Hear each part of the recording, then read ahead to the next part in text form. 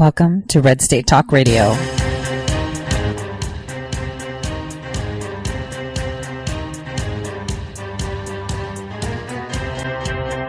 You're listening to Tori Says. For the next hour, I'll be your host, Tori.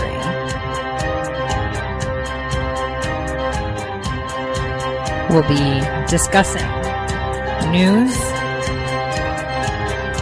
foreign and domestic, unfiltered news.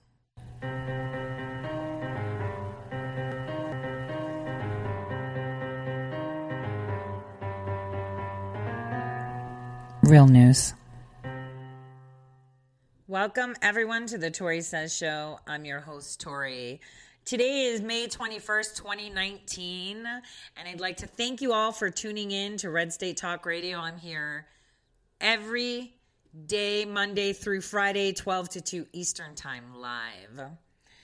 So unlike many other people, I'm not going to be discussing a lot into detail of what Doug Collins dropped for everyone, all these transcripts, because the only thing they did was actually confirm what we know. Though what we'll do is talk about what is really going on in the background. I also want to talk about Brexit because that's a very big deal right now. And I promise not to cry on air. Today, my daughter shipped out. She is attending U.S. Army basic training. She left just a couple of hours ago. So for me, it's a bittersweet moment. I mean, I'm not sad she's going. I'm not worried for her. This is going to build her character. It's going to make her, she's second generation. And I expect my grandkids and my great-grandkids and my whole bloodline stemming from me to serve their country. Because I think it's important. To be honest with you, I would be all for mandatory military service. Like, at least everyone should go for a year. Because then we wouldn't have dildo waivers. We wouldn't have people that don't know how to actually work. And also, they would understand what the cost of freedom really is. The cost of freedom, which is life. That is what they would understand. They would understand what it means to have a secure border. They would understand everything there is. I would say the workings of creating not creating, but maintaining a sovereign nation. And for us, more so a sovereign free nation. If anything, I would love to see something like that come on the table. That way, we can be more selective in the people that we recruit for positions that require extraordinary skill, and have all women and men that are that are able-bodied to serve their country. And even those that are not able-bodied, meaning that they're handicapped in some way physically, they should serve too. They should understand what it is. They should know how to use a weapon. They should understand what war is like. Maybe they can do the administrative positions, whatever. Regardless, I think this, for me, her going there is going to create more character and give her a better outlook as not just a person, but as a citizen of a free country, the only country of its kind right now on the planet. And so for that, I know she's on her way. I wish her all the best, and I can't wait to see her graduate. On that note, I wanted to start with what Doug Collins said. So I want to play a clip of his statements. Where he discusses the developments that Barr finds off, okay? Between the day that President Trump was elected and his inauguration. Strange developments.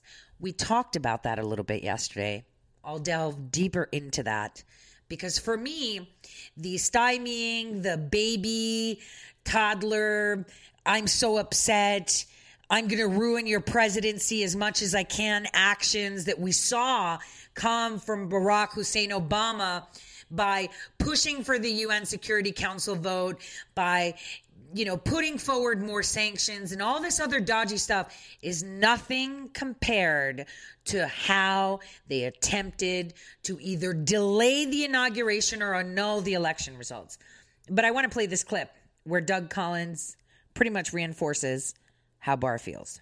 From Georgia, Doug Collins, the ranking Republican on the House Judiciary Committee. Congressman, it's good to see you this morning. Thanks so much for joining us.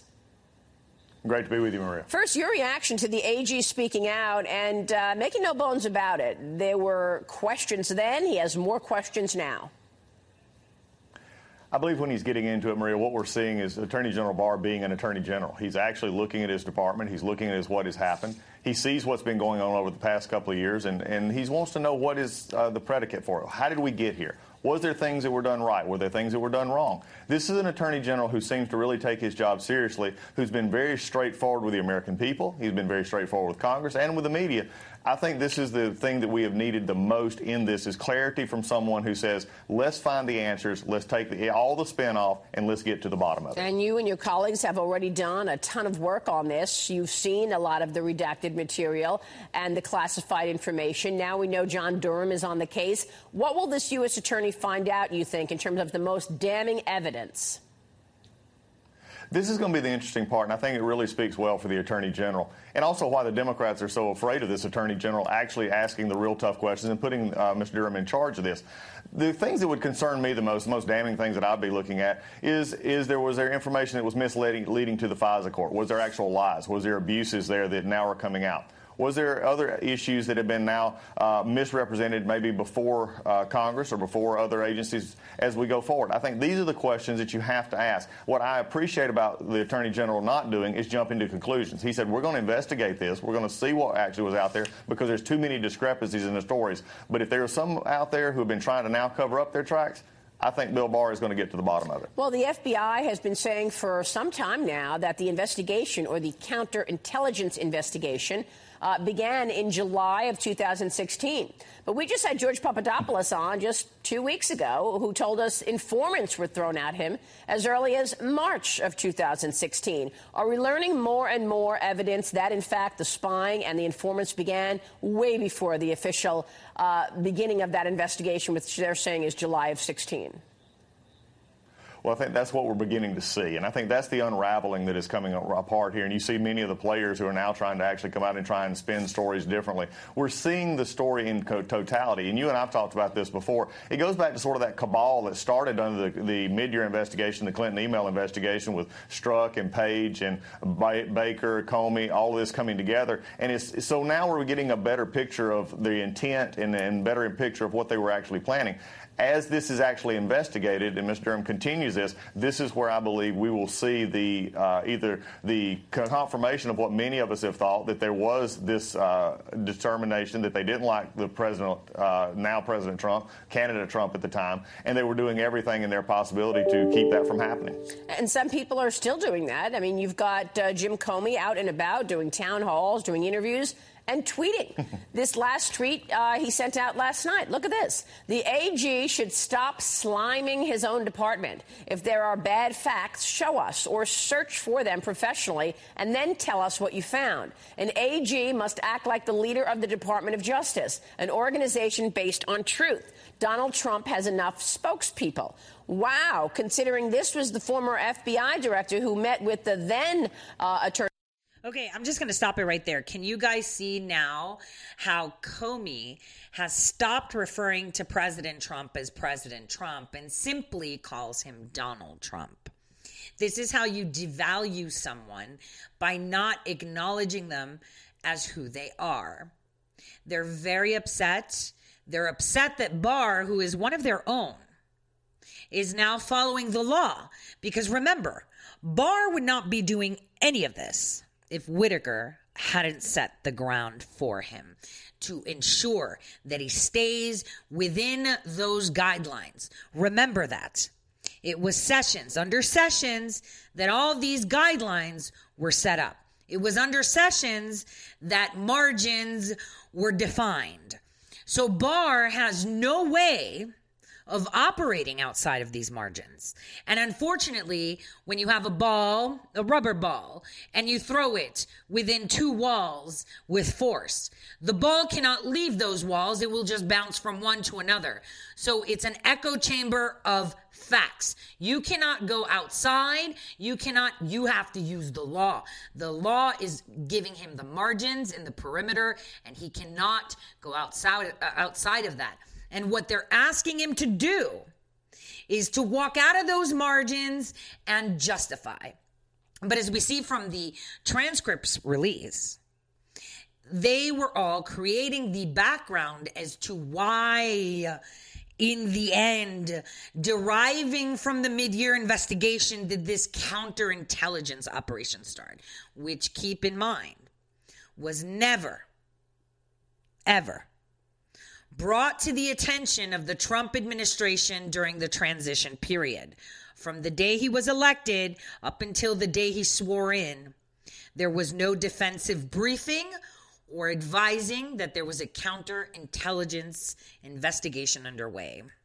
Attorney General Loretta Lynch on a tarmac 2 days before he was supposed to interview the subject, Hillary Clinton. Yeah.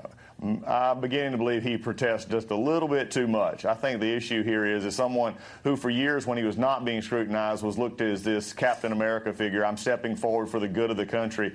And now we're beginning to see that Jim Comey is really a much more political animal than he's let on to be. He's actually been one at the center of this whole thing for the last 2.5 years, and now he's going out and actually talking about Attorney General Barr and slime. Maybe I'm not sure where he's coming from on that part, because the former FBI director has put enough slime out there himself about how he has acted and how he has went forward on many things when we look at his performance, especially coming out of the Clinton investigation, into the issues with the FISA, into the issues of the Russia investigation. Like I said, Maria, I think we're finding someone who's protesting a little bit too much because he now knows somebody actually may look at what he actually did do. Right, and that's exactly what the AG is doing. Let me ask you about Robert Mueller, because your committee has wanted to speak with him, to have him come down and testify in front of judiciary. Is somebody slow-walking this? What's going on? Seems to be. At this point, the Attorney General actually talked the other day and said he's got no problem with Mueller coming. I've asked for Mueller to come, and I know others have as well, because we have serious questions about, the Mueller report as well. Not just the fact that there was no collusion, no obstruction, and no charge of obstruction, but actually what did he look at? When did he actually come to the conclusion that there was no obstruction? When did he actually decide that there were issues that we didn't look into the dossier more? These are the kind of questions we want to see. But it is interesting that the chairman of my committee, Chairman Nadler, has talked about getting Mueller there, and then he talks to him some more, and we're still not having him here. So I think the interesting thing here, Maria, is Democrats are becoming more and more concerned about what they're finding out. Okay, and before I continue on this note, everybody wants to talk to Mueller, because remember, even in the transcripts that were released, you'll see that the questions that were there were Peter Strzok, and the team that was attached with him were all part of this mid-year exam. Investigating into the Clinton email scam, and then the DNC exchange server hack, and then they initiated this whole dossier, and they were in on that, and then they were on the counterintelligence investigation, and then they suddenly became part of the Mueller team too. It's like continuity or what? If you're the special counsel, you're not going to bring on the same people that have been that were at the origination point of such an investigation. You would not, because it would muddle and it would be biased. And no one's going to sit there and say their work wasn't good. But like Collins is going to say now, the more the Democrats are getting transparency, the more they don't want to look at it. They don't want it because it's showing exactly what happened. It was all good and fine as long as people said no. But now they're demanding transparency, and as they get it, they don't want it. did not get out of the Mueller report what they wanted. They don't like an attorney general who's actually doing his job. And now they're beginning to worry that if Mueller comes in and just confirms what they have, they're in a tough political position. And I think that is the problem that they're facing now is what do they do with what they promised when they went out over their skis and said, all of this is going to be proven and Donald Trump is guilty. Now they're having to deal with reality. And that's one reason that you've been releasing a lot of transcripts of these closed-door testimonies so that the American people can understand exactly what was said during these testimonies. Are you going to be releasing more testimonies? We will be. We're making that final case right now. We're getting it all together, but we will be soon, Maria. Are you going to be releasing Andrew McCabe's testimony? He'll be part of the group that is released, yes. So I wonder, because I know you spoke to Andrew McCabe early on. I'm wondering if you believe that Attorney General Bill Barr should have Andy McCabe come down and speak to him. Well, I think that would be what the process that the Attorney General is actually looking into as we go forward. So I'm sure he'll be caught up with the questions of just how this got started.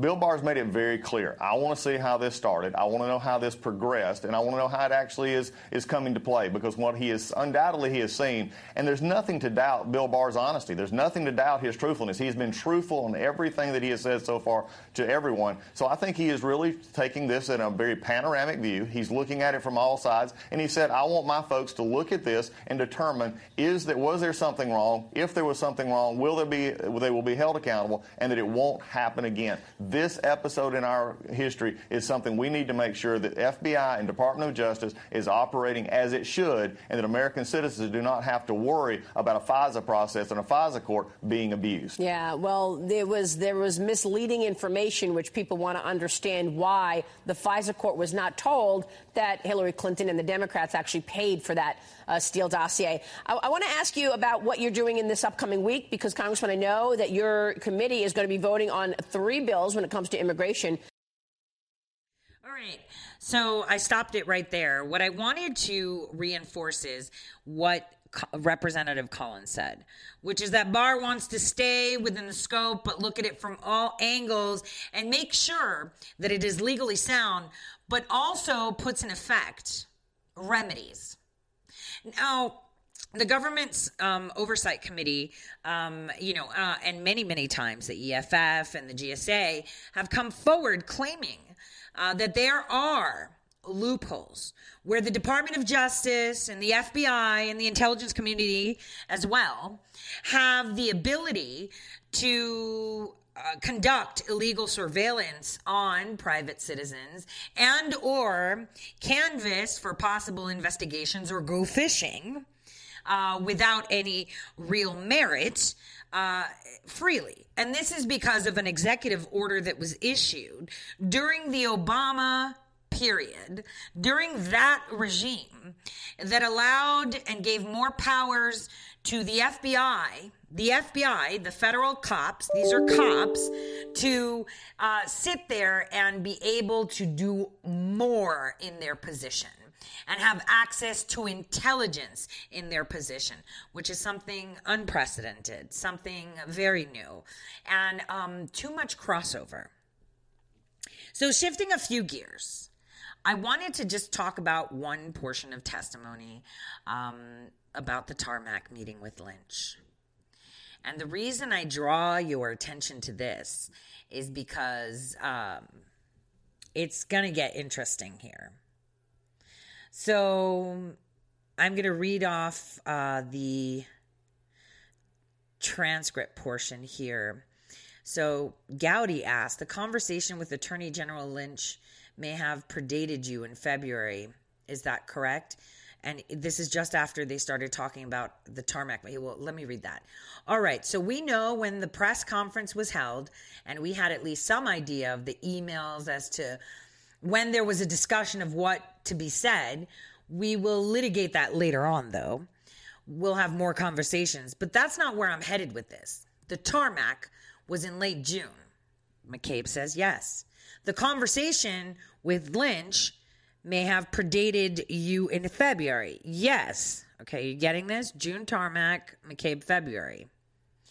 Were there other reasons, whether you can discuss them, in this environment or not that led Comey to make the decision to appropriate the charging decision away from the DOJ. Now, McCabe said, first, as I mentioned to you earlier, I don't know that I agree with your use of term appropriate the decision. He's like, okay, your objection is noticed, whatever. Because here's the thing. Comey stated that he had given, he had like passed the buck to the Department of Justice to prosecute, because he couldn't find a reasonable prosecution, even though they're the cops, right? They're the ones that do it. He did it.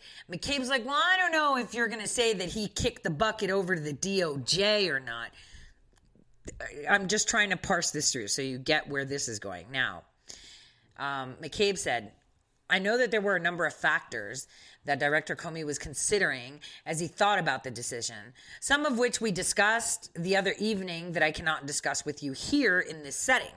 Others we've talked about a little bit. The different relationship that we had with leadership at the Justice Department, or should I say the way they were not traditionally involved in the oversight and decision making on this case, presented a challenge to us and an acknowledgement on some level of the fact that they were, the political nature of their positions raised the question about their ability to make decisions on the case. And so that was a strange ground for us to be in. There was an exchange between the director and the attorney general. So there was an exchange between Comey and Lynch on not referring it publicly to an investigation. That's something that Comey factored into this consideration as well. There was somewhat infamous exchange between Lynch and former President Clinton on the tarmac in Phoenix. So there were a number of things that caused him to doubt the ability or credibility of the Justice Department in presenting the results of the investigation. So basically what McCabe is saying, well, Comey and I kind of felt that they were politically motivated, so it was a little bit awkward. And then when the tarmac meeting happened, Comey was like, I don't know if the DOJ can really make an impartial decision. This is huge. When your FBI agent that looks to you to execute the justice, you're the Justice Department, you're the Attorney General, and says, so Dirty Comey says, I don't think that they'd be honest. Means that there was the health, snapshot of the Department of Justice was not good. When your corrupt FBI guy who helped lie to the FISA court, who helped formulate this dossier, felt that he couldn't do his job. Let's pretend that Comey really wanted to do his job on Clinton because the Department of Justice was dirty. That's huge. That's him saying, I think my AG wasn't doing her job right, and there were issues here. Now, Gowdy says, has there ever been any contemporaneous collection of that conversation on the tarmac? And he's like, a contemporaneous collection? Yeah. Was there ever a transcript, an audio, anything other than the witness's memories that you have ever had access to or heard about that captured the essence of the tarmac conversation? Okay. So unfortunately, my personal Twitter account was banned. But ages ago when this happened, I actually had sent out a tweet that had indeed a link, and I can't find it, obviously. Maybe that's why I got banned too. Wow, I just thought about that. Because, I always thought it was because I was dropping those FBI documents. Wow, look at that. On air. Lucid thought right there. Because I dropped that, and on June of 2018, my personal account was banned for a tweet from 4 months ago. Anyway, so weird. So we asked him basically, is there any video or audio of this conversation on the tarmac? McCabe said, no, not to my knowledge. And Gowdy said, so the folklore on the internet that there is a transcript, there's an audio recording of that, you're not familiar with it? He's like, absolutely not. Would you be familiar with it? He said. McCabe said, if there were a recording made under FBI authorities, pay attention to the words, it is possible, possibly even likely, that I would be aware of it. But I can't sit here and speculate as to how a recording might have been made. I mean, I'm not aware of a recording having been made, so I really can't speculate beyond that. So Gowder's like, well, part of what we have to do is debunk stew. And he's like, yes, sir. That's why I'm asking you. Would you be in a unique position maybe to know? And Meadows asked, is the AG's plane vehicle monitored to your knowledge? McCabe said, not to my knowledge, sir. Did you get that? Is the AG plane's vehicle monitored to your knowledge? Because they sat down in that plane and they sat down in front of technical equipment. How many of you put tape on the front of your camera of your phones so nobody looks at you in the bathroom? Those of you that know how monitoring happens. And on that note, sit on it. I'll see you all shortly right after this break.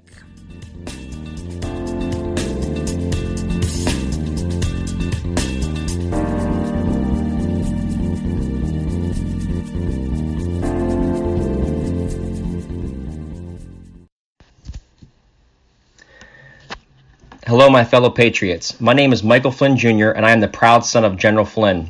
Your support of the last 2 years has been incredible and will never be forgotten. If you'd like to continue supporting General Flynn, you can donate to our Legal Defense Fund. Any donation is welcome. To donate, go to www.mikeflynndefensefund.org. Thank you, and God bless America. How did you become addicted? A friend? Were you at a party and someone said, hey, try this? Then you got the cold sweats and started shaking. And the more you did it, the more it didn't work. So you switched to the needle. Now you're a train wreck. Drinking, drugging, broke. Your family hates you. And you hate you. Get out of your hell on earth now. Call the Detox and Treatment Helpline today for immediate help. In many cases, your insurance may cover the costs. We can't guarantee it, but we can guarantee we have what you need to change your life for the better.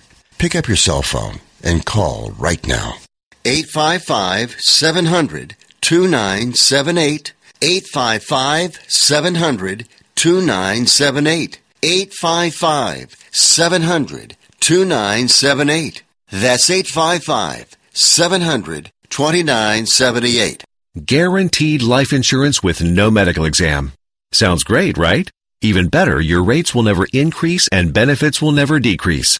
If you're a U.S. citizen between 50 and 80, you can get life insurance guaranteed. It's not guaranteed in every state, and you may not qualify for every policy, but when you call, you'll speak with a licensed insurance company. They'll give you all the details about guaranteed life insurance. So call now, 1-800-707-1219, 1-800-707-1219. Hey, this is Leonora Cravota from Red State Talk Radio for MyPillow. I used to have trouble sleeping. MyPillow changed all that. I now fall asleep within moments of my head touching my pillow. That's how comfortable MyPillow is with its patented interlocking fill. MyPillow stays cool and does not go flat. Plus, it's machine washable and dryable. MyPillow has a 10-year warranty and a 60-day comfort guarantee. MyPillow is also the official pillow of the National Sleep Foundation, and it's made right here in the USA. MyPillow is now offering Red State Talk Radio listeners a 4-pack special with 2 premium standard or queen pillows and 2 go anywhere pillows. That's 4 pillows for the price of 1. To take advantage of this special offer, call 1-800-961-9194 and ask for promo code RedState. That's 1-800-961-9194,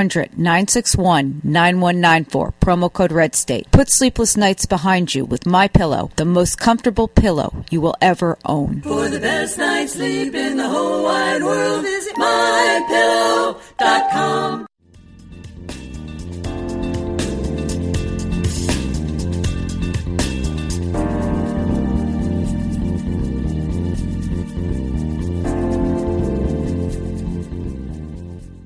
Welcome back to the Tori Says Show. I'm your host, Tori. So apparently, there's been some naughty behavior on the airwaves, or my streaming out to the airwaves, that I was knocked off air for a while. I guess it's because I was pointing out how McCabe himself demonstrated through his testimony to the committee how Comey, corrupt Comey made statements to McCabe that they were not confident that the Department of Justice could be independent in regards to the mid-year exam. And remember, the mid-year exam was the way the investigation into Hillary Clinton's private email server and missing emails was dubbed, okay? That was what the investigation was called, mid-year exam. So they, the corrupt FBI, the same FBI that doctored a dossier that threw spies to entrap people to cover for the DNC exchange hack, as they say, when we all know his name was Seth Rich, that FBI made it clear that they felt that the Department of Justice could not be impartial. And also, I was reading the transcript where they were talking about the tarmac meeting. And I'm going to reinforce this because my personal Twitter account was banned from Twitter in June of 2018, maybe for various factors, an account that I had for almost 10 years. I assumed that it was the FBI documentation that I was dropping that was totally legally sourced. And I assumed it was other factors, but it could have been a collective of many, agencies and persons of interest responding. But one of them was a link to this notion. And let me pose the questions. Does, said Gowdy to McCabe, is there or has there ever been a contemporaneous collection of that conversation on the tarmac? A contemporaneous collection? Says McCabe. Yeah, was there ever a transcript, an audio, anything other than the witnesses, and the witnesses in this case is Lynch and Clinton, memories that you have ever had access to or heard about that captured the essence of the tarmac conversation? No, sir, not to my knowledge. First of all, calling him out. So yes, indeed, he may have not seen a transcript, may have not seen audio or video, but I'm pretty sure he heard it existed. So a little bit of a perjury thing there. So Gowdy says, so the folklore on the internet is that there's a transcript, that there's an audio recording of that. You're not familiar with it? McCabe, absolutely not. Gowdy asks him, would you be familiar with it? McCabe says, well, if there were a recording made under FBI authorities, very specific here, it is possible, possibly even likely, that I would be aware of it. But I can't sit here and speculate as to how a recording might have been made. Are you listening? FBI didn't tap into computers and phones located on the Attorney General's plane vehicle, right? He made that clear. But he can't pretend to sit there and assume who might have. He said, so I can't really speculate beyond that. So Gowdy says, well, part of what we do is debunk myths too, He's like, yes, sir. That's why I'm asking you. You would be in a unique position to know, right? Meadows jumps in. Is the AG's plane vehicle monitored to your knowledge? McCabe says, not to my knowledge, no, sir. That ended that. This is huge.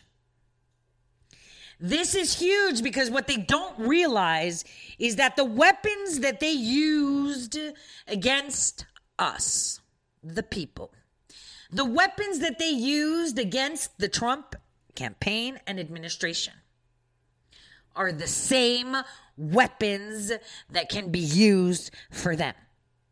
If you and I are monitored 24/7, do you believe that every single one of these clowns weren't monitored 24/7? You've heard me say it before. There's something called the 72-hour capture. Yes or no? So was the meeting on the tarmac reported, let's just say, within those 72 hours?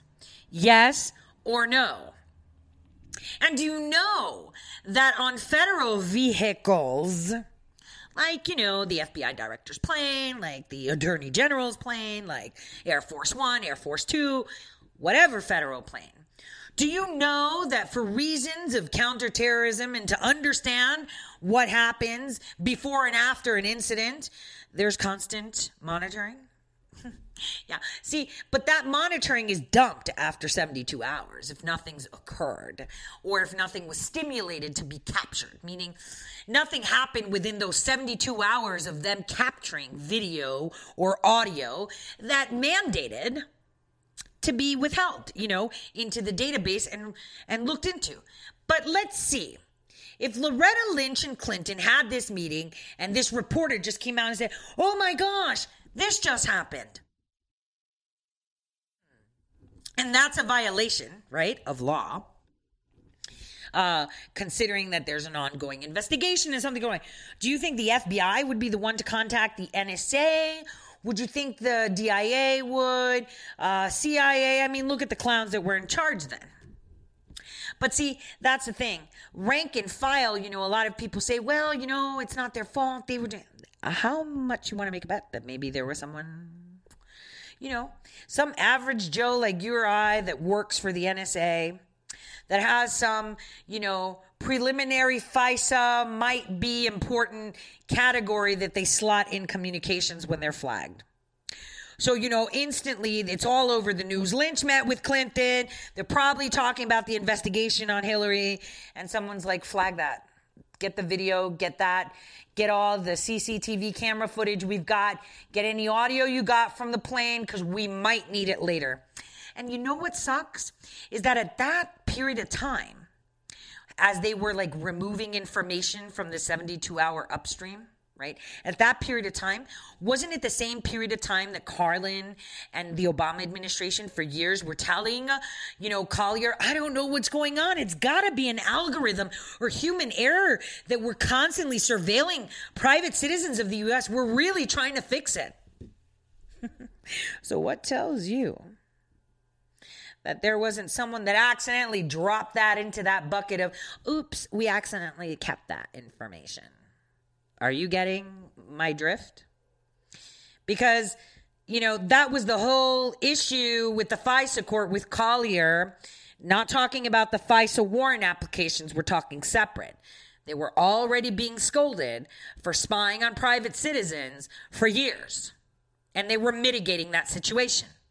And if someone actually reads the deposits of the 702 certs that Carlin did in 2016, if someone actually reads the memorandum of opinion and the order that was provided in September of 2016 by Collier, their explanation was that there was a problem with the algorithm and it was randomly, but they just so happened to be in the orbit of President Trump, capturing upstream data. Upstream data is every single bit of video, audio, email, text, emoji, whatever that is put into the internet and uploaded or communicated back and forth, right? That's in the ether, as they say. So what makes you think that when those news went out, someone didn't flag it and dump it somewhere and say, well, we got all this CCTV footage. We got all this audio. We got all this video. You think they didn't? You think that there's no CCTV cameras on the Attorney General's plane? Of course there is. What if someone gets on the plane and causes harm to the Attorney General? You think there's no security? You think that microphones aren't on all the time?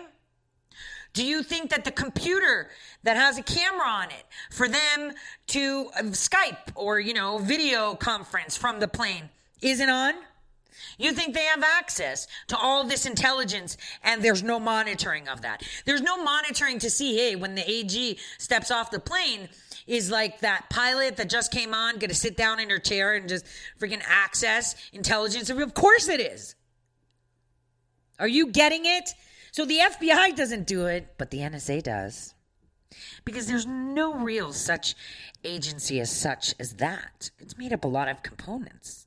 And think, if they accidentally captured information that just so happened to circle around President Trump, Maybe they accidentally captured information, or some good patriot captured information and added it to that dump when that was flagged on the news. You see where I'm going with this? Because McCabe was very careful how he answered. If there were a recording made under FBI authorities, it is possible, possibly even likely, that I would be aware of it. FBI authorities is the key word here. That if it was, then he would possibly be. Because it could be that someone in the FBI flagged it, and I didn't know, but then I would know because I was in charge of all this corrupt stuff. So there. So I'm pointing this out as something super uber important. And something that will be coming to light very, very soon. Now, I wanted to shift gears, and I wanted to play a tiny little clip. How Collins responds to the Don McGahn no-show hearing circus. Nadler really likes to do these things. So-and-so didn't come, we're going to hold him in contempt. How dare Barr not come? I said so. How dare McGahn not come? Take a listen to what was said because of this. Again, the theater is open, and the summations are coming in. In fact, right now we're again running over the norms of congressional oversight. We're dabbing at the edges of rubbing roughshod on the Constitution, asking for things that we don't. But I am glad about one thing. I'm glad that the chairman read into the record today the Mueller report. I'm glad that he quoted, as he said, this is a quote directly from the Mueller report. I just wish my chairman would actually go read the rest of it that he has been offered to read, which he has chose not to read. But he did leave out one thing. He left out something in the Mueller report from just now. He read McGahn's testimony beautifully, did everything right, but he left out what he doesn't want to have to come back to, and the frustrating thing that has brought us here again and again and again, and that is the conclusions. There was no collusion. There was no obstruction charge. There's nothing here.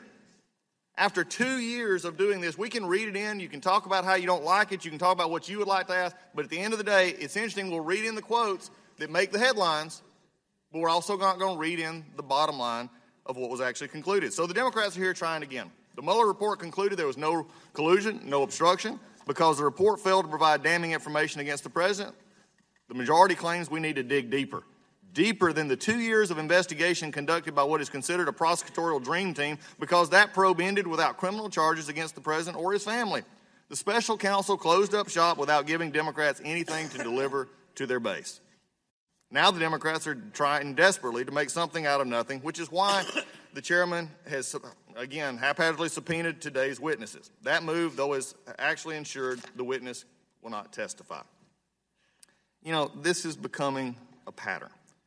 The chairman knew this, I believe, when he sent the subpoena last month, but instead of inviting the witness to testify voluntarily and working with McGahn's counsel to find mutual agreeable time and scope for the testimony, the chairman rushed to maximize headlines by issuing a subpoena. That subpoena was the third in just 4 months, more subpoenas than the prior chairman issued in 6 years. The chairman has several ways out here. He took none of them. The chairman could have invited the witness to testify voluntarily. That was the practice in the 1990s when the White House counsel testified before Congress. But the chairman did not do that. Instead, he launched a subpoena at the witness without any consultation or follow-up with the witness's lawyer. The chairman could have invited the witness to testify behind closed doors, but that would have been politically expedient, and you wouldn't have been here, and the show would not have been as exciting. A closed-door conversation would not have generated those headlines, and everything that we're looking at today, even gaveling in today's hearing without a witness, is theatrical. The cameras love a spectacle, and the majority loves the chance to rant against the administration. I just am glad today to see that we don't have chicken on the dais. The chairman orchestrated today's confrontation when he could have avoided it because he's more interested in the fight than fact-finding. Take the Mueller report, which we've already heard quoted from. More than 99% of the Justice Department has offered to the chairman. For an entire month, the chairman has refused to take a look at it. The Attorney General who volunteered to testify before the committee, the chairman changed the rules for the first time in the committee's 200-year history, thus blocking General Barr from testifying. I cannot emphasize this enough. The track record demonstrates he does not actually want information. He wants the fight, but not the truth. Okay, so that's the point. So what they're doing now, Nadler, for example, they're not about the information. Like he said, he had access to a very loosely redacted document that he could have seen in the SCIF, but he didn't want that. He wanted the pony show. He wanted his attorneys to be able to look at it, and they wanted to have the ability to share it with the media. So now all these subpoenas, this grandstanding, this, greatest show on earth type attempt is not for the truth. It's far beyond that. They don't want the truth. They force the president to use his executive to say, nope, not going. Why? Because all they want is sound bites. They want the media to continue to have sound bites where one of them will say something that they think sounds smart. Kind of like you remember how Kamala Harris said that ICE was similar to the KKK. You remember that? Sound bites. Things that they can use like, whoop, got you. And it's like, no, you didn't. But it's okay. We're only going to hear the question. And then we're going to slot in an answer that has nothing to do with the question. Or it's just going to show a face of like, why did you just say that? So this is all they want. They want a show.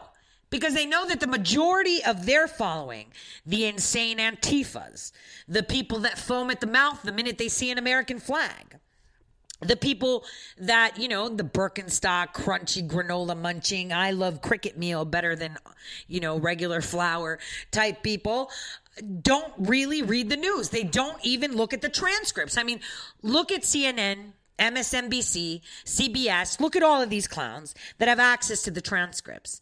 How many of them have actually demonstrated in true light what's really going on here?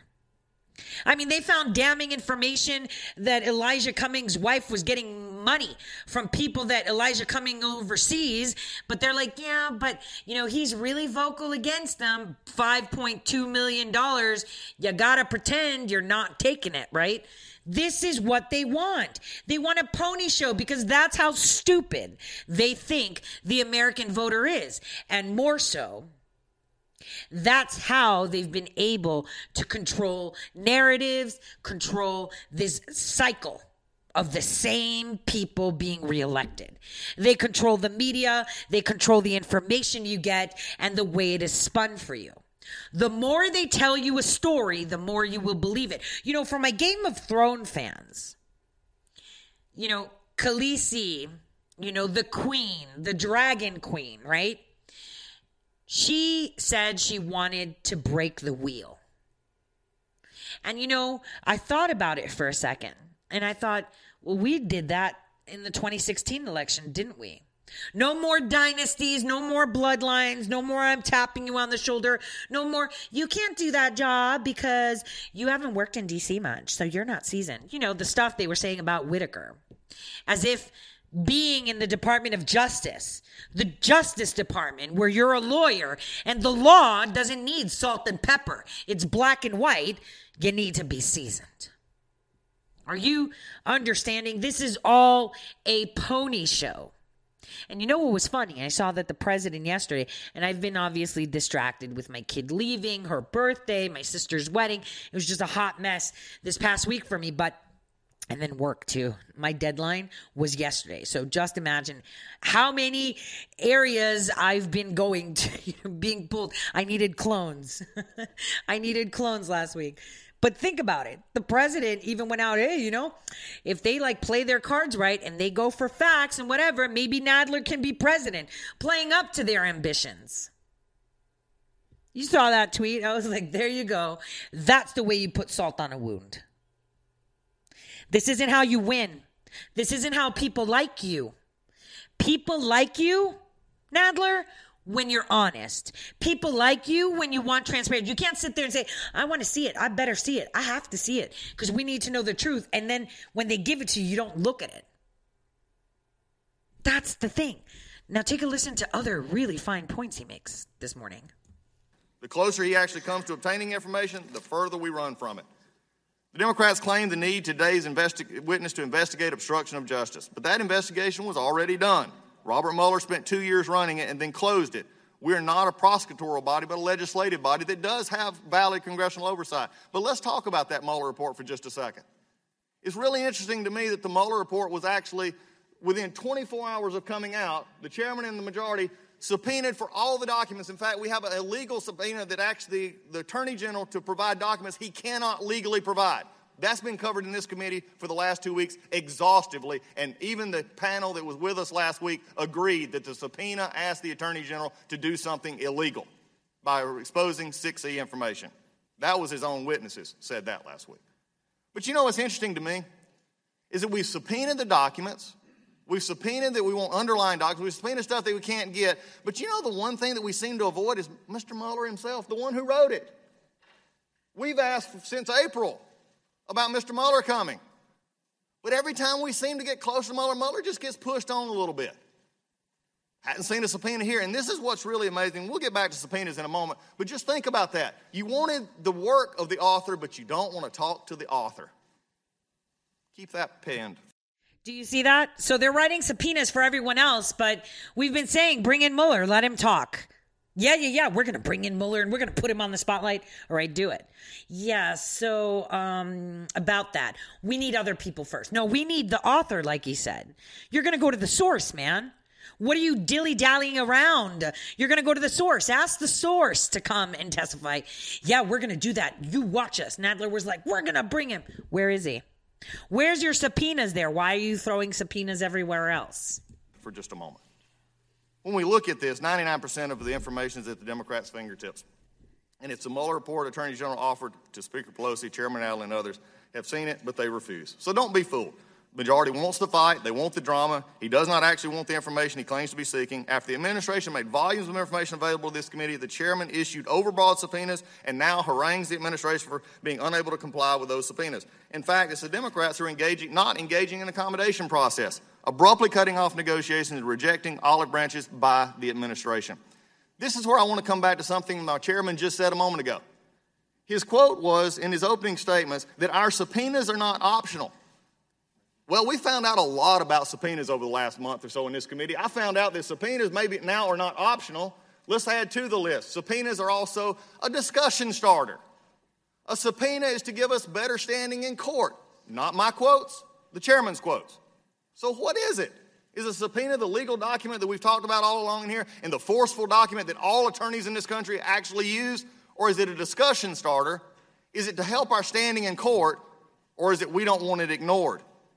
At this time, it is amazing to me that the accommodation process, and we talk about the committee, and the chairman forcefully talked about our oversight. I agree with the chairman on this point. This committee and all committees in Congress have oversight responsibilities, but it is also the sacred responsibility of the chairman and the majority to use it properly and to not headlong rush into subpoenas when you don't get to what you want. That's all we've seen in 5 months here. When we don't get what we want, we subpoena. The first one was the acting attorney general. We subpoenaed and then we backed off. We caved. Then everything else has become a race to get a headline. The accommodation process, not happening. The accommodation process, never here. So don't be fooled. You may have come wanting, you may have an opinion that says everything is wrong today with the Mueller report and the president is guilty. But don't undercut congressional oversight because you can't wait. Here's the thing. What he's making a really valid point, guys, and I wanted to leave us on this note for this hour. They're using subpoenas faster than they are courtesy. Every single lawyer knows that a subpoena is the last bullet you pull in your chamber, right? It's got to be the last bullet in your chamber. You've got to go the other way around. You can't abuse a subpoena. So you can't send someone voluntarily answer these questions or voluntarily talk to me, but at the same time issue a subpoena. That's kind of an abuse of power. That's kind of an abuse of subpoenas. You know, we see it all the time when corrupt, prosecutors, we've seen it in prosecutorial misconduct, that they're asking people questions to voluntarily respond because they have every right to say no. But at the same time, they go ahead and fire these subpoenas. This is a complete abuse of authority and making this oversight committee look like a joke. And they can thank the ringleader, Nadler. I'll see you all in just a bit after this short break.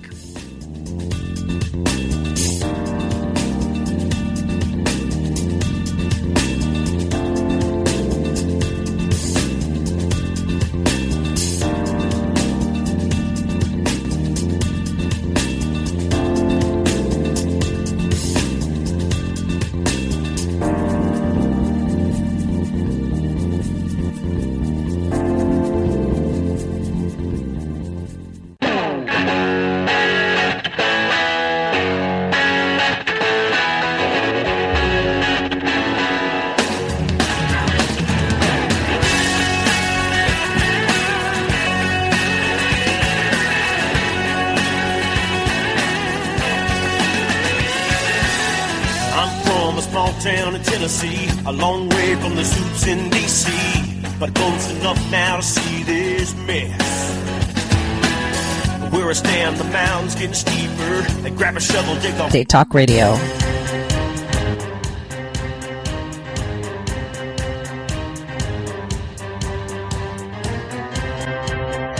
You're listening to Tori Says. For the next hour, I'll be your host, Tori.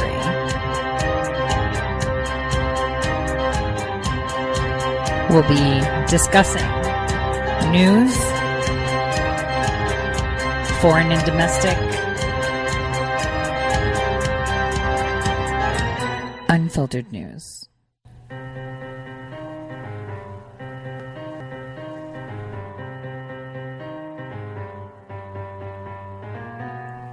Real news.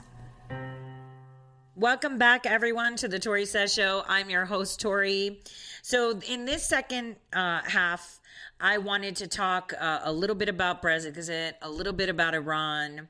I wanted to touch upon Mexico, but not talk about it, because tomorrow we're going to have the amazing Cindy with us. Cindy Gomez-Schempp is, the authority for me on this matter, on anything that happens in Mexico at the border, what's going on. And this is a pretty important topic that a lot of people aren't talking about.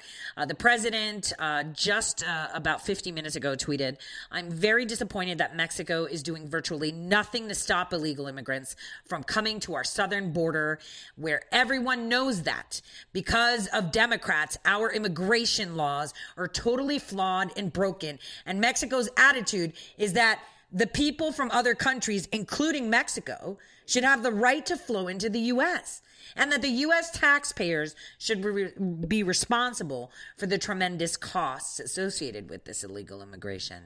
Mexico is wrong, and I will soon be giving a response." Do you guys remember? It was just a couple, it was last week, where I wrote up an article from the press release from Broward County. Broward County themselves and the mayor put out a statement saying we should not be burdened with the cost of illegal immigration. You will kill our social system. You will take all the resources we have for our citizens. This will become a homeless camp. What are you doing? This is not happening, President Trump. You are not bussing in illegal immigrants from Mexico to Broward County. And I was like, why are your panties in a twist? Debbie Wasserman Schultz wants open borders. She wants migrants to come in. So what, we're just going to trash the border cities? Trash the states that line up with the border? No. Take a feel for it, because you vote for it. You protest, right?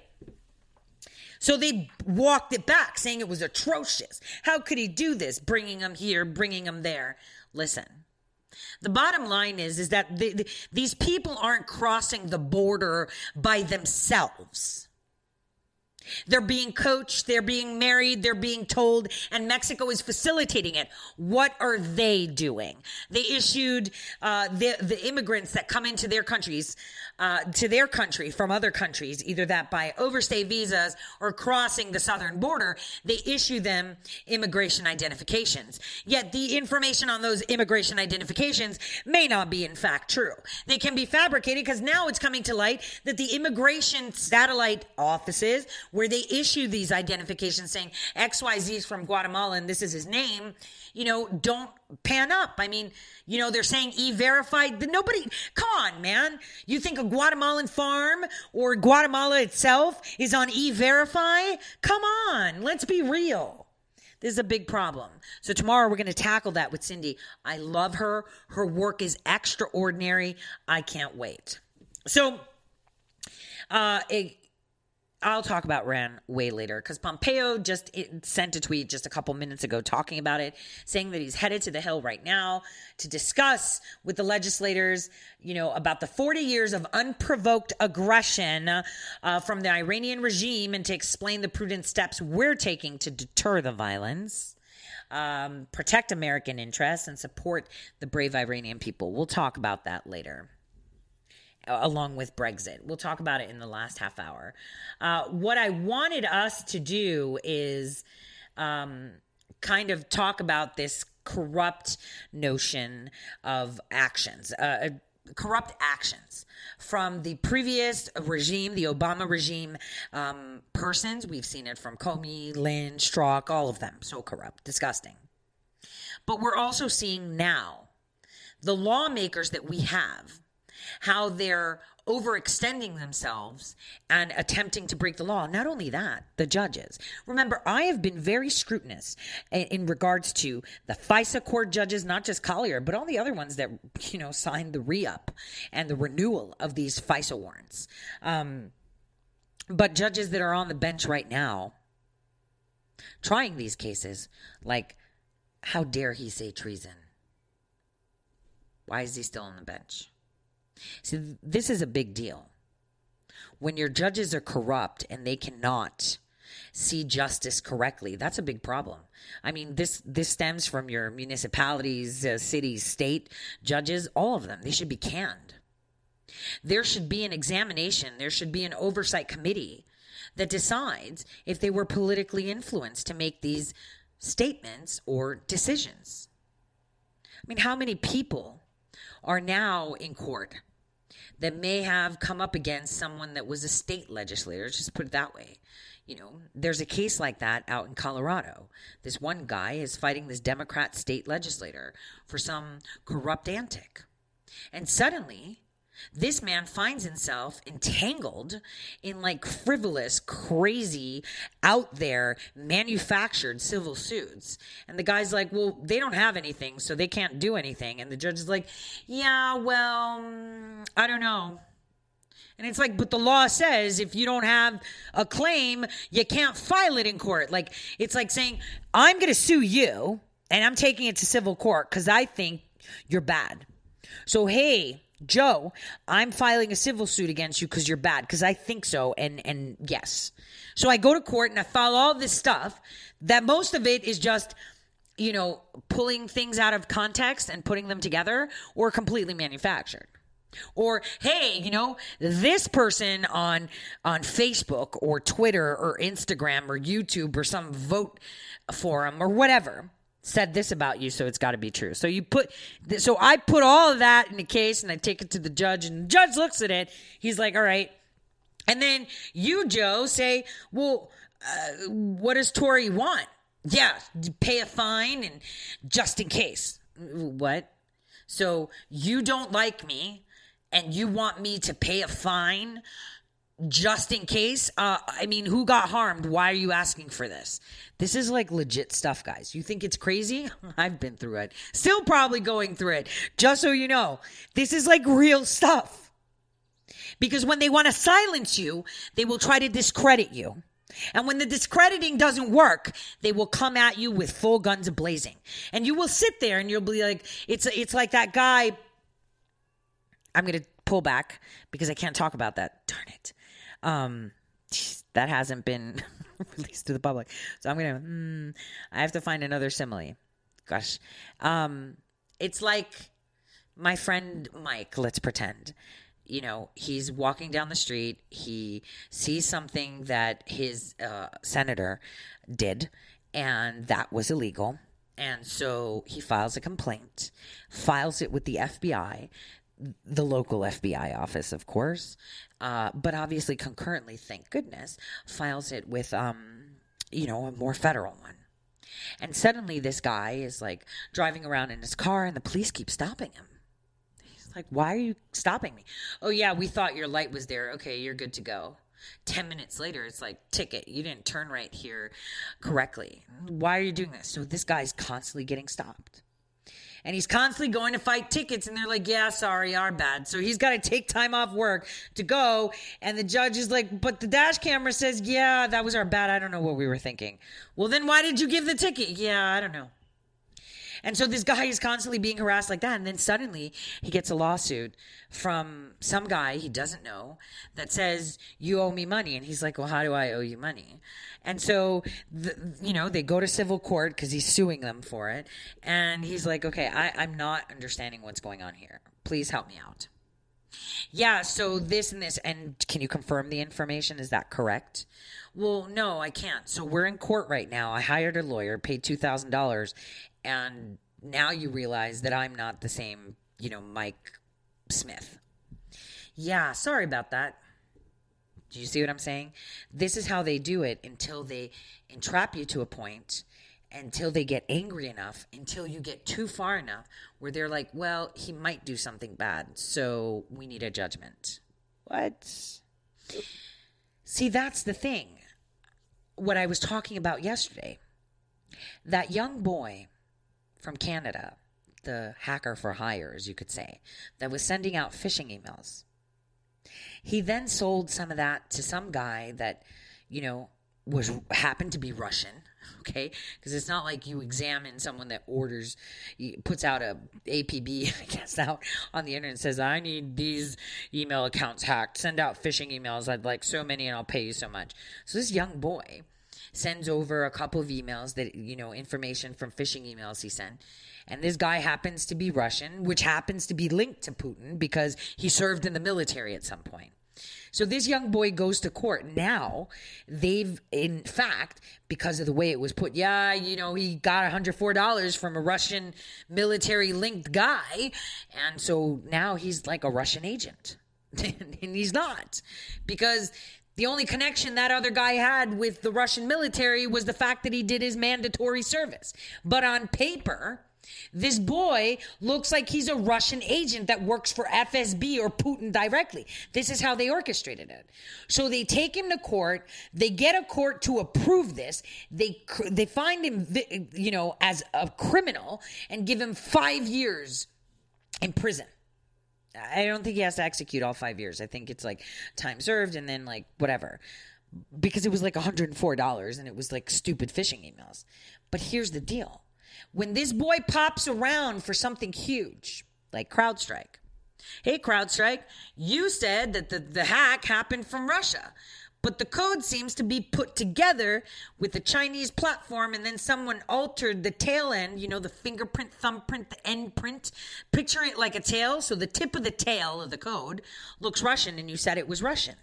Who made that code for you? Well, I don't know. The people that were forensically checking it was this person. Oh, gosh, look at that. One of the people that they sent to analyze the code and give a report, analyze or fix the code, was that boy that's linked to the Russians already. Gosh. So the courts have already established that this guy's guilty working with the Russian government when he really wasn't. And now he's the scapegoat for CrowdStrike, right? Because they've already tainted him in court for something that wasn't really anything.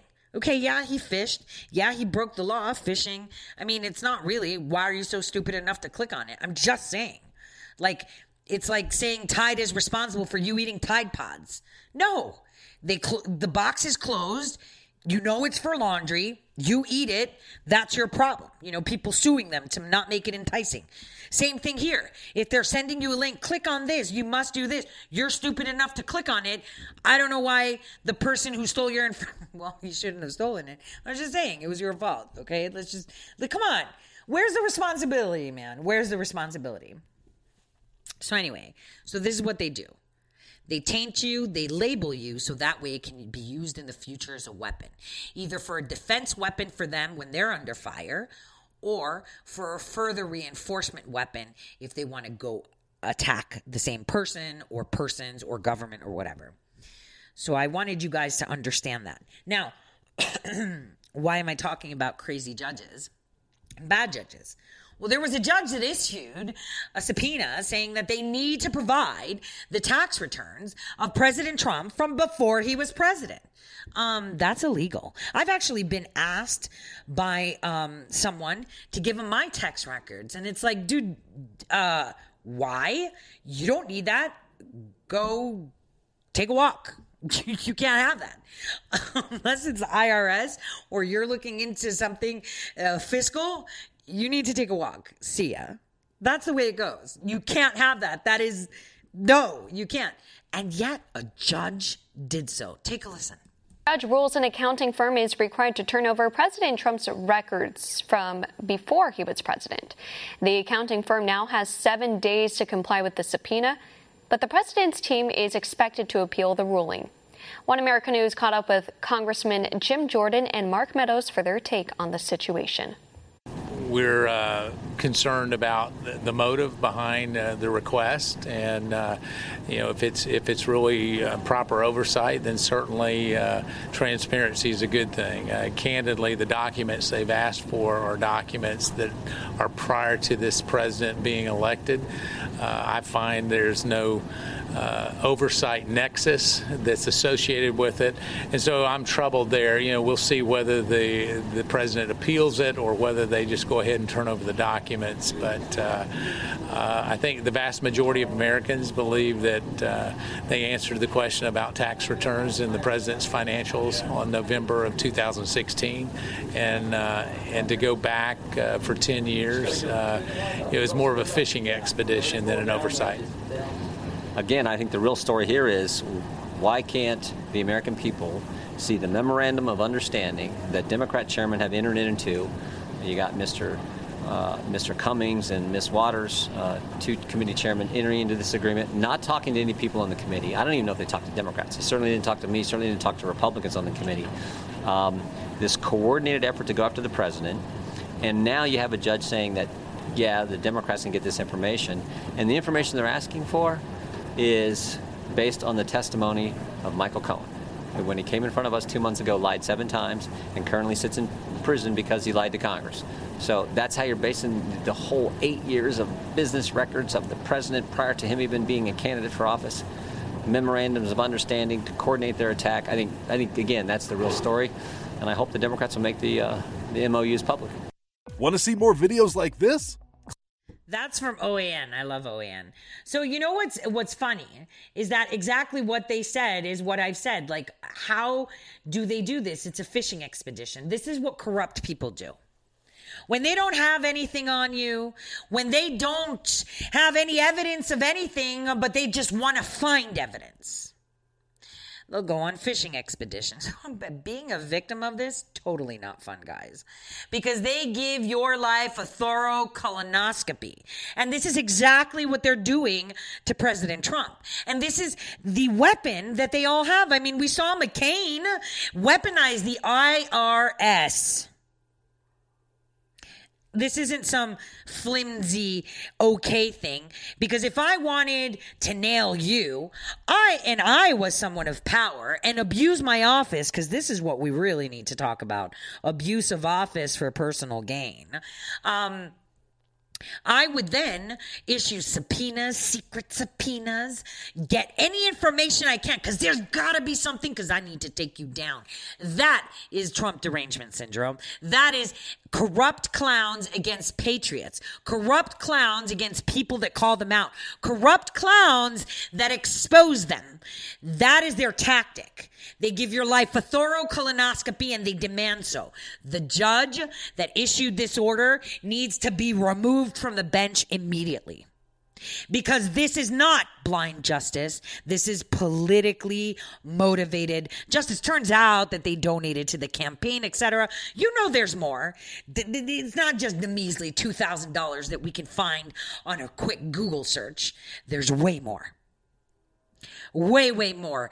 And the networks that they have are so close and tight-knit. All you have to do is lift the curtain, and the Wizard of Oz is right there. Corruption to the maximus. And now we have judges complying with it and creating the environment for it to fester.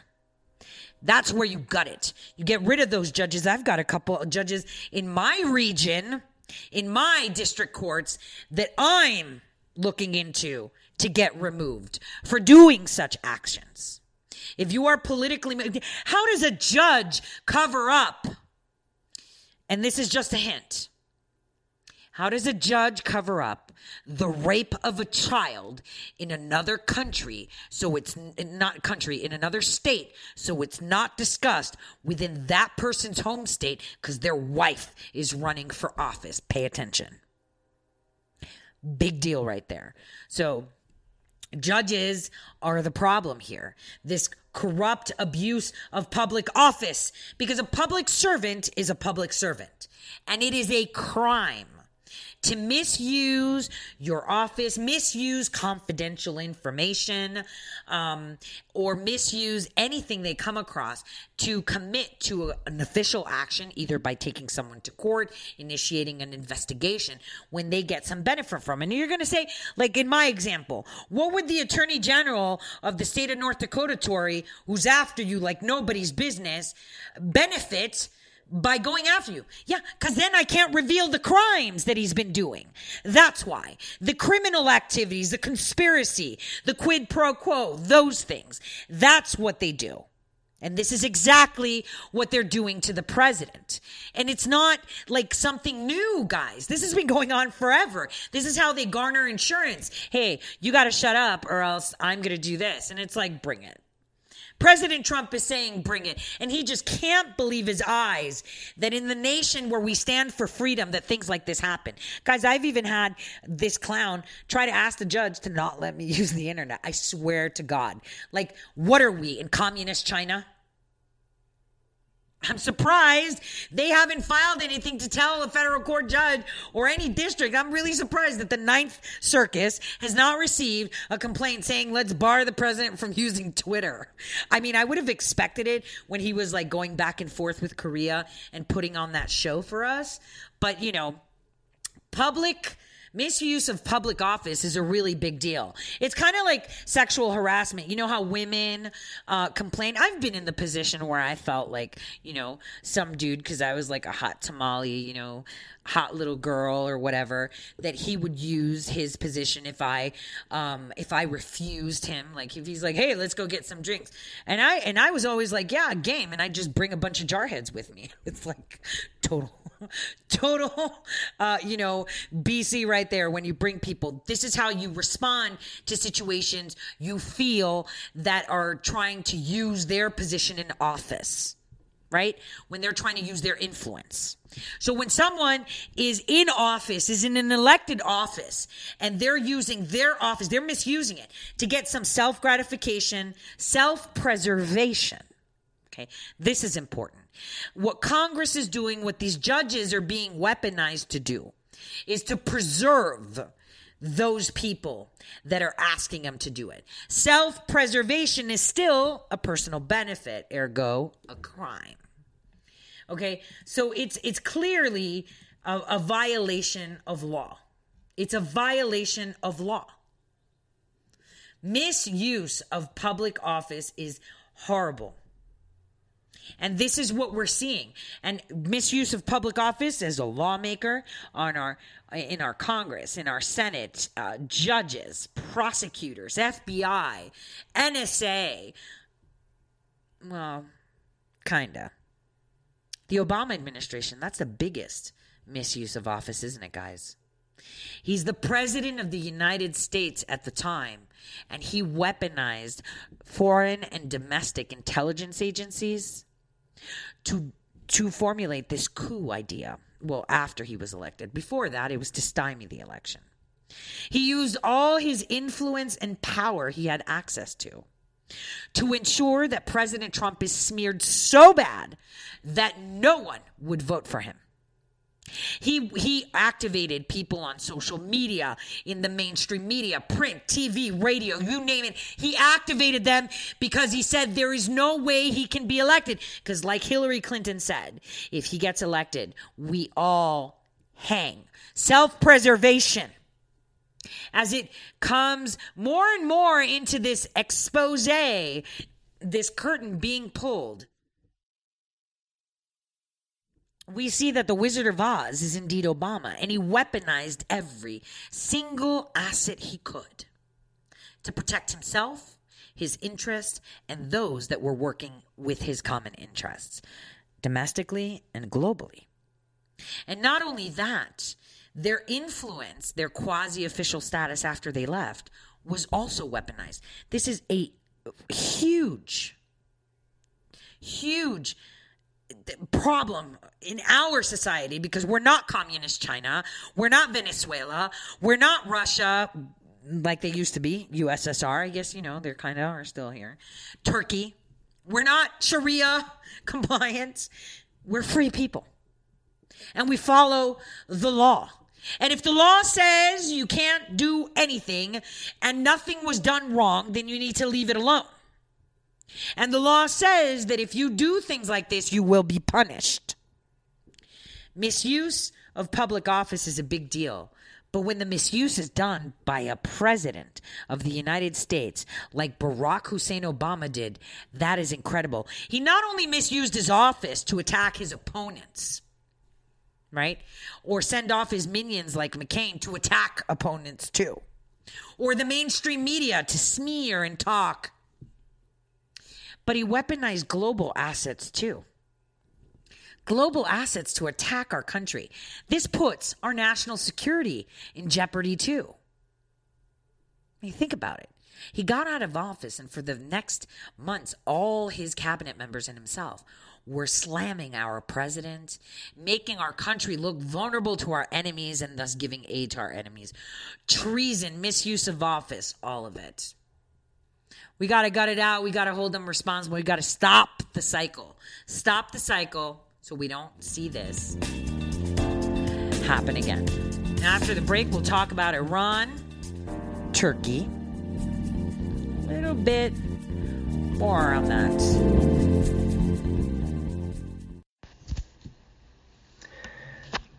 Hello, my fellow patriots. My name is Michael Flynn Jr., and I am the proud son of General Flynn. Your support of the last 2 years has been incredible and will never be forgotten. If you'd like to continue supporting General Flynn, you can donate to our Legal Defense Fund. Any donation is welcome. To donate, go to www.mikeflynndefensefund.org. Thank you, and God bless America. How did you become addicted? A friend? Were you at a party and someone said, "Hey, try this"? Then you got the cold sweats and started shaking. And the more you did it, the more it didn't work. So you switched to the needle. Now you're a train wreck. Drinking, drugging, broke.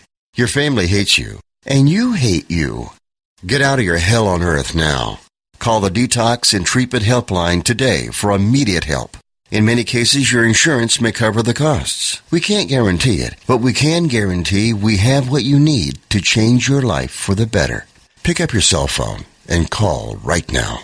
855-700-2978. 855-700-2978. 855-700-2978. That's 855-700-2978. Guaranteed life insurance with no medical exam. Sounds great, right? Even better, your rates will never increase and benefits will never decrease. If you're a U.S. citizen between 50 and 80, you can get life insurance guaranteed. It's not guaranteed in every state, and you may not qualify for every policy, but when you call, you'll speak with a licensed insurance company. They'll give you all the details about guaranteed life insurance. So call now, 1-800-707-1219. 1-800-707-1219. Hey, this is Leonora Cravota from Red State Talk Radio for MyPillow. I used to have trouble sleeping. MyPillow changed all that. I now fall asleep within moments of my head touching my pillow. That's how comfortable MyPillow is with its patented interlocking fill. MyPillow stays cool and does not go flat. Plus, it's machine washable and dryable. MyPillow has a 10-year warranty and a 60-day comfort guarantee. MyPillow is also the official pillow of the National Sleep Foundation, and it's made right here in the USA. MyPillow is now offering Red State Talk Radio listeners a 4-pack special with 2 premium standard or queen pillows and 2 go anywhere pillows. That's 4 pillows for the price of 1. To take advantage of this special offer, call 1-800-961-9194 and ask for promo code RedState. That's 1-800-961-9194, promo code RedState. Put sleepless nights behind you with MyPillow, the most comfortable pillow you will ever own. For the best night's sleep in the whole wide world, visit MyPillow.com.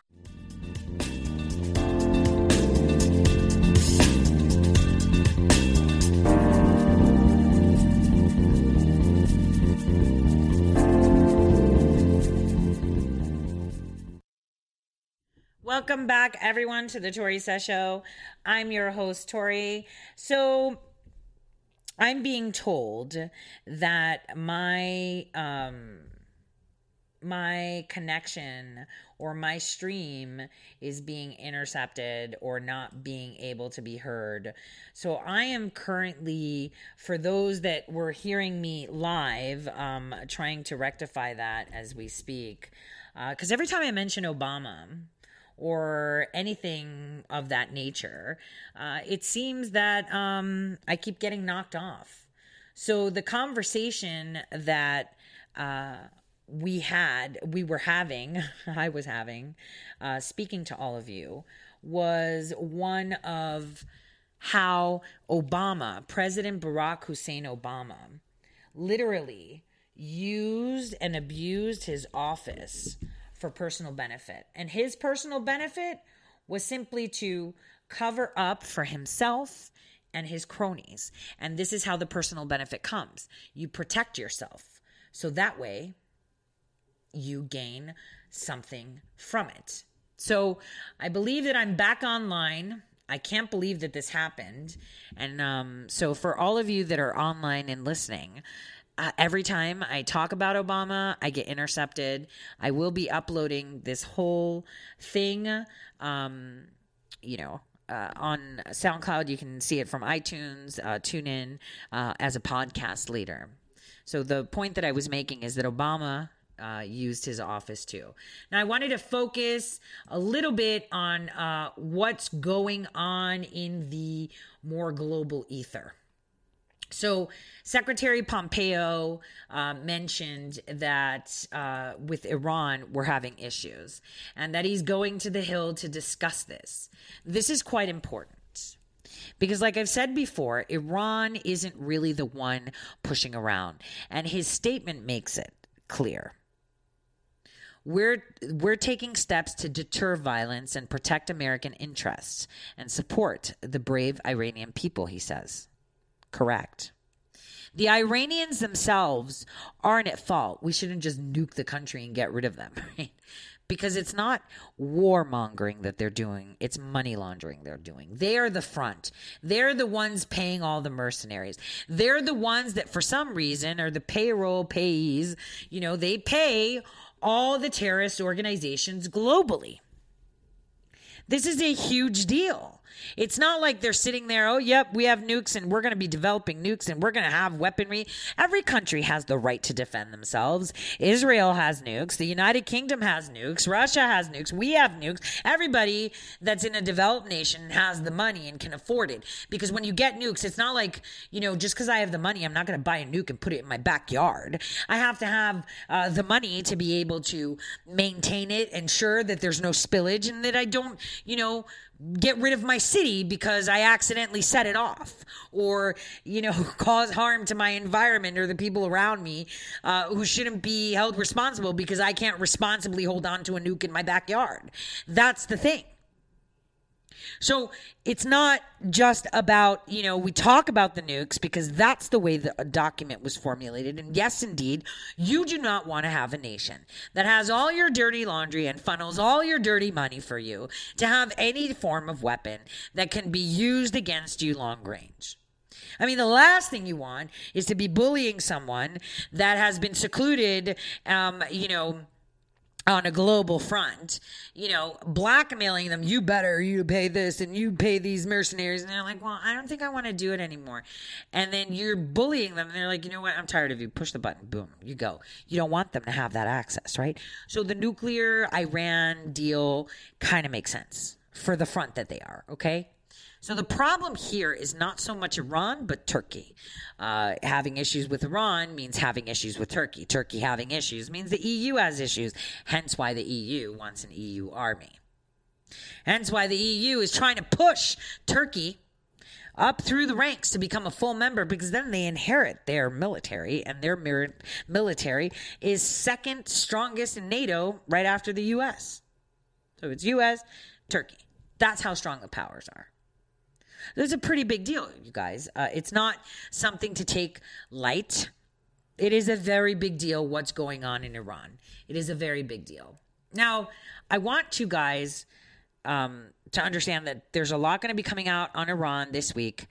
I'm really hoping that it does showcase the tension between the EU and Turkey to us I mean, that was actually demonstrated by the Europeans themselves when they've said that they need to protect themselves from China, Russia, and the U.S., which is crazy. And how they supported Iran, saying that they've been stellar holding up to their end of the argument. The Iranians, Merkel said, held up their end of the agreement, and so we must not further sanction them, and it's totally fine. So you can see it happening. They're just not pointing it out to you. Hopefully this is pointing it out to you.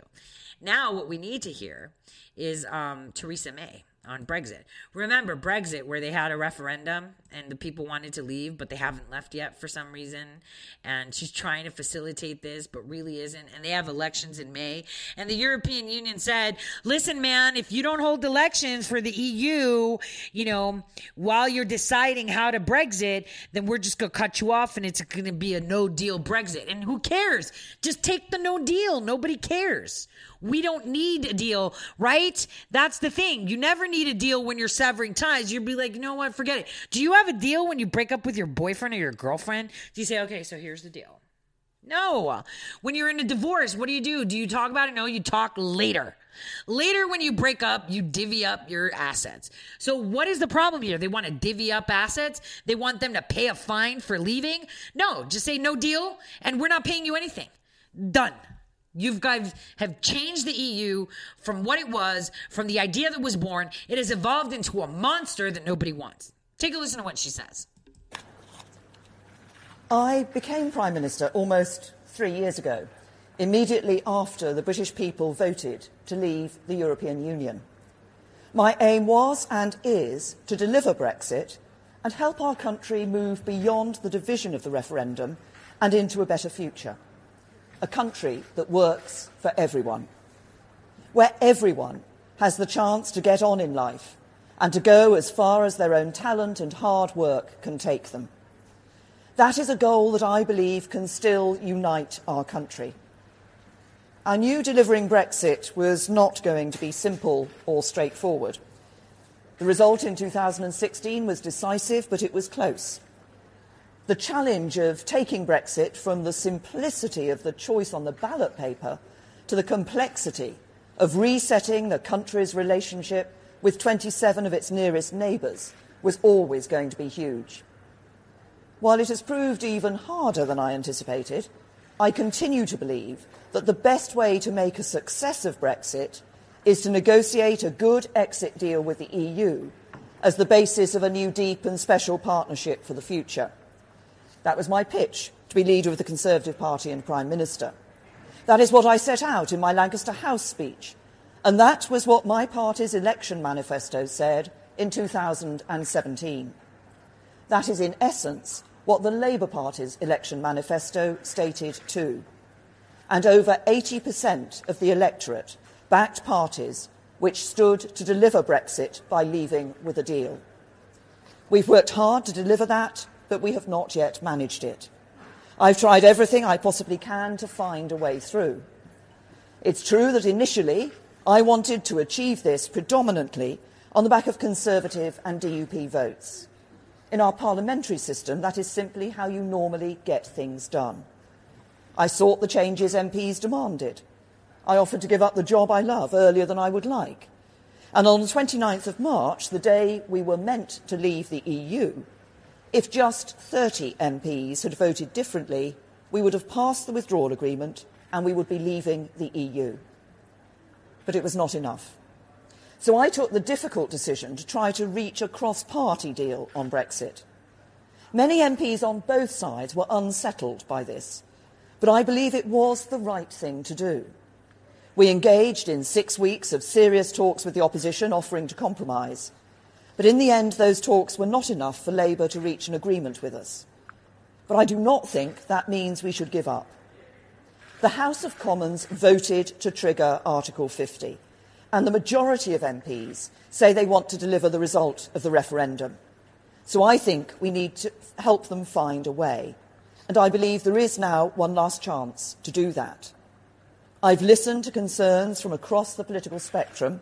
I've done all I can to address them. And today I'm making a serious offer to MPs across Parliament, a new Brexit deal. As part of that deal, I will continue to make the case for the Conservative Party to be united behind a policy that can deliver Brexit. 9 out of 10 Conservative MPs have already given the withdrawal agreement their backing, and I want to reach out to every single one of my colleagues to make the very best offer I can to them. We came together around an amendment from Sir Graham Brady, and this gave rise to the work on alternative arrangements to the backstop. Although it's not possible for those to replace the backstop in the withdrawal agreement, we can start the work now to ensure they are a viable alternative. So as part of the new Brexit deal, we will place the government under a legal obligation to seek to conclude alternative arrangements by December 2020, so that we can avoid any need for the backstop coming into force. I've also listened to unionist concerns about... Did you guys hear that? December 2020. Keep in mind, this is the most corrupt thing I've ever seen happen. I mean, democracy has to change its mind. Is she insane? Then it's not a democracy. It's either a democracy or it's not. This is just pure insanity. It is pure insanity. They want to establish trade rules with the rest of Europe. To just cut the cord, man. Like, what are you dragging your feet on? They have up until October 31st of this year. So happens on Halloween. This year, these nefarious clowns have up until then to come up with a deal to leave. A formulated plan of how we're going to leave and what we're going to give you. Because you know what? What people don't know is that in England, they have been taken advantage of so much. I'll give you one small example so you understand how atrocious this EU partnership is. There's this village. Let's just call it Alpha Village. Okay, it's just Alpha, just A. So this village has been a fishing village for 5 centuries. The economy of that city, that town, and everyone that works there is fishing. They fish cod, that's it, herring, that's their fisheries, their boats, everything's about fish. It's a fisherman's village, let's say. Well, EU is born. They signed contracts and everything. And suddenly, 10 years ago, they're told by their government, you need to move your boats. You're not allowed to fish here. They're like, what are you talking about? My father fished here. My father's father fished here. Sorry. Denmark's going to be fishing herring and cod here. You're not allowed. What? This is my bread and butter. I have no other job. Yeah, well, maybe you can go to the Job Corps and retrain. At the age of 60, well, I don't know what to tell you. How am I going to sell you could sell the boat to the Danes. Excuse me?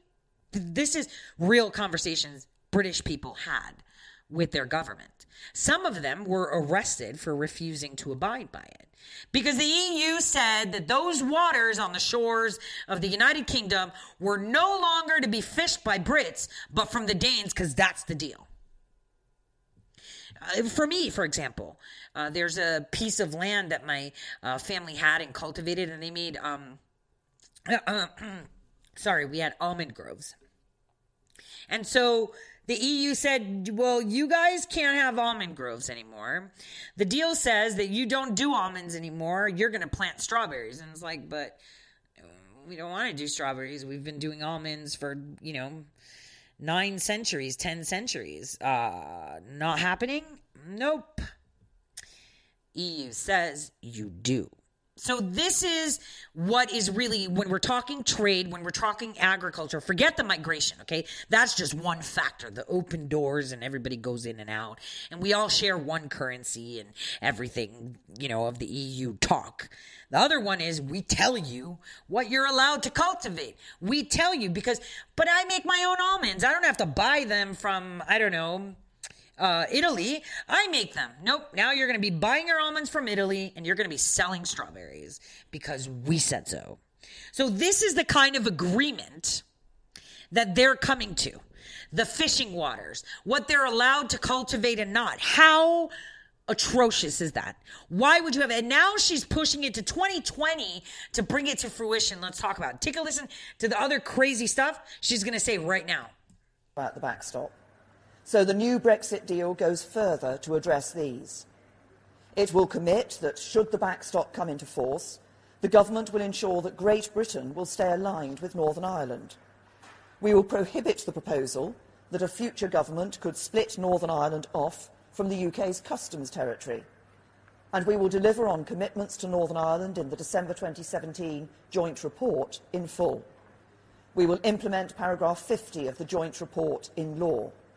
The Northern Ireland Assembly and Executive will have to give their consent on a cross-community basis for new regulations which are added to the backstop. And we will work with our confidence and supply partners on how these commitments should be entrenched in law. This new Brexit deal contains significant further changes to protect the economic and constitutional integrity of the United Kingdom and deliver Brexit. It is a bespoke solution that answers the unique concerns of all parts of the community in Northern Ireland. But the reality is that after 3 attempts to secure parliamentary agreement, we will not leave the European Union unless we have a deal that can command wider cross-party support. And that is why I sat down with the opposition. I've been serious about listening to views across the House throughout this process. Okay, so did you hear that?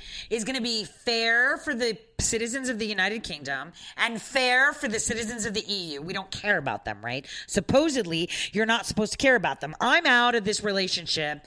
I don't care about you anymore. I don't care what you're doing. It's all about my citizens first, not yours. It's my citizens, not yours. So then why is the United Kingdom saying we will not have a Brexit until we come up to a deal? And I think I was kicked off, but I want you guys to listen. I gave an example about the fishermen. I want you guys to listen to the short clip of how excited they are that they're getting out on Brexit. Take a listen.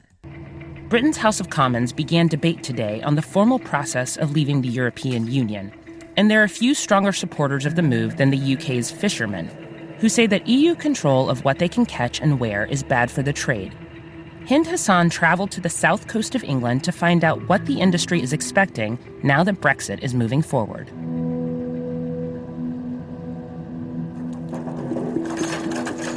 This is from 2017.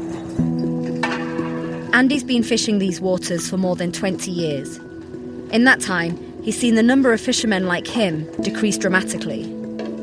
He says the Common Fisheries Policy, the rules and regulations governing fishing in the EU since the early 80s, has made it difficult to maintain their livelihood.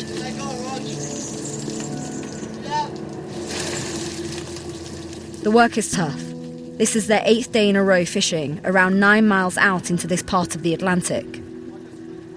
After 4 hours, the nets are reeled in so that they can sort through their catch.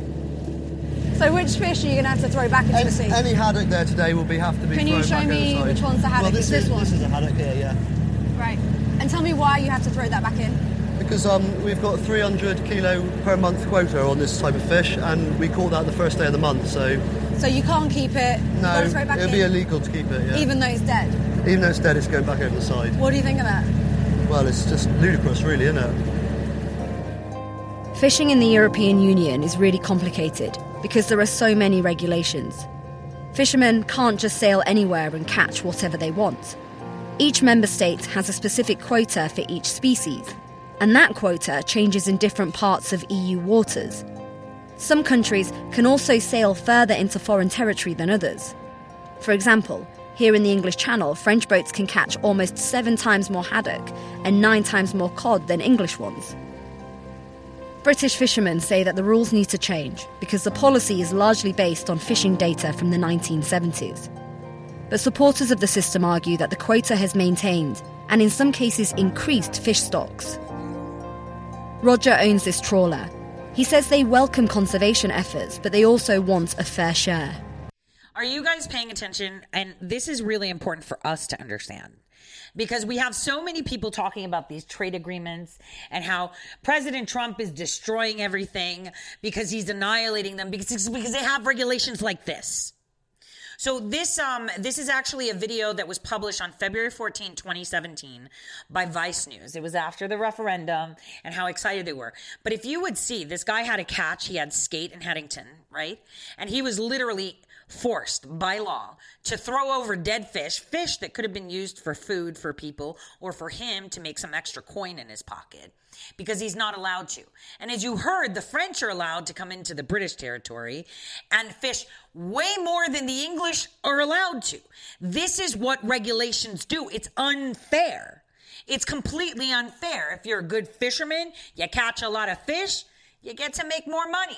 If you suck at fishing and you only go out once a week and you don't catch much and you have bad nets, or you want to get fancy nets and they don't work as well as old school, then too bad. You're just not going to be making enough money. But this is how the European Union seems to favor other countries more than others. And it's a trade-off. These are very dangerous agreements. This is why the first thing the president did was sort out the USMCA to kill regulations like this. Because when he says trade is an issue, a lot of people say, yeah, it's totally unfair and one-sided. They talk talking points, but they don't know the details.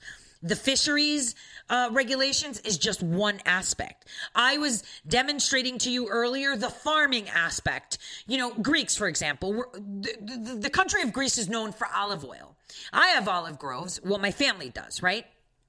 Been there for thousands of years through generations. Well, you're not allowed to produce so much anymore because we need Portugal to have this percentage of oil production for sale as a totality of the European Union.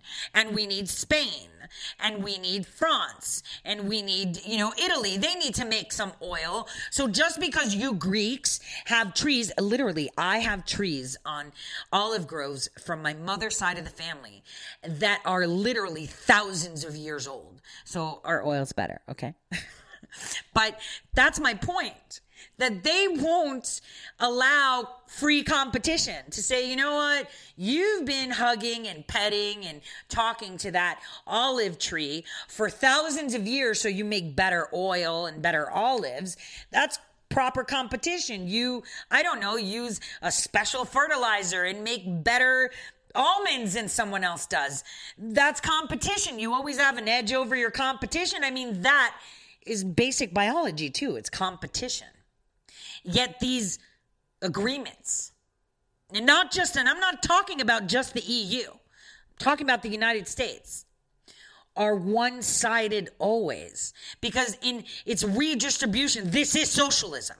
It's kind of like saying, I work really hard. I went to school for 25 years. I served my country. I do all this, and I make, let's pretend, $500,000. And then the guy next to me didn't work as hard, didn't do anything, but yet he's going to take some of my money because it's only fair that all of us are able to buy televisions and that all of us get to eat the same food. This is what these trade agreements are. And the reason I'm introducing this to you is because this week, this is going to be coming to the forefront. Because we hear about trade wars and everyone's like, oh my gosh, it's tariffs. It's not just that. It's simple. Things like this across all industries. From water bottling to cigarette production, to fishing, to cows, to milk, to wheat, to soybeans, all these facets of regulating what you're allowed to do and what you can't. And, if your farm suddenly has a great harvest and you've created 1 ton instead of the half a ton you're allowed, you're going to have to burn that half a ton or give it away for free, and maybe not even give it away for free because that'll disrupt the market. So you're going to sell your half a ton like you could, and the other half you got to burn it because that's what the regulations say. Kind of like what that reporter said, but the fish is dead. Why are you throwing it back? Law is the law. Are you seeing what I'm trying to explain to you? That this global order that Merkel is referring to, that this socialism, this wave of wanting the socialism is not just about people and their wages and healthcare. It penetrates every single facet of every single industry and every single thing we do. I can't believe I'm out of time. Really shoddy because the connection in the stream was constantly getting disrupted. But later on today, I will have that uploaded, and you can subscribe on TuneIn and iTunes. All podcasts, you can find it. On that note, tomorrow I will be having Cindy. We're going to be talking Mexico. We're going to be talking deep dive into Mexico. From all of us here at Red State, I want to wish you guys a great evening, a happy and healthy one.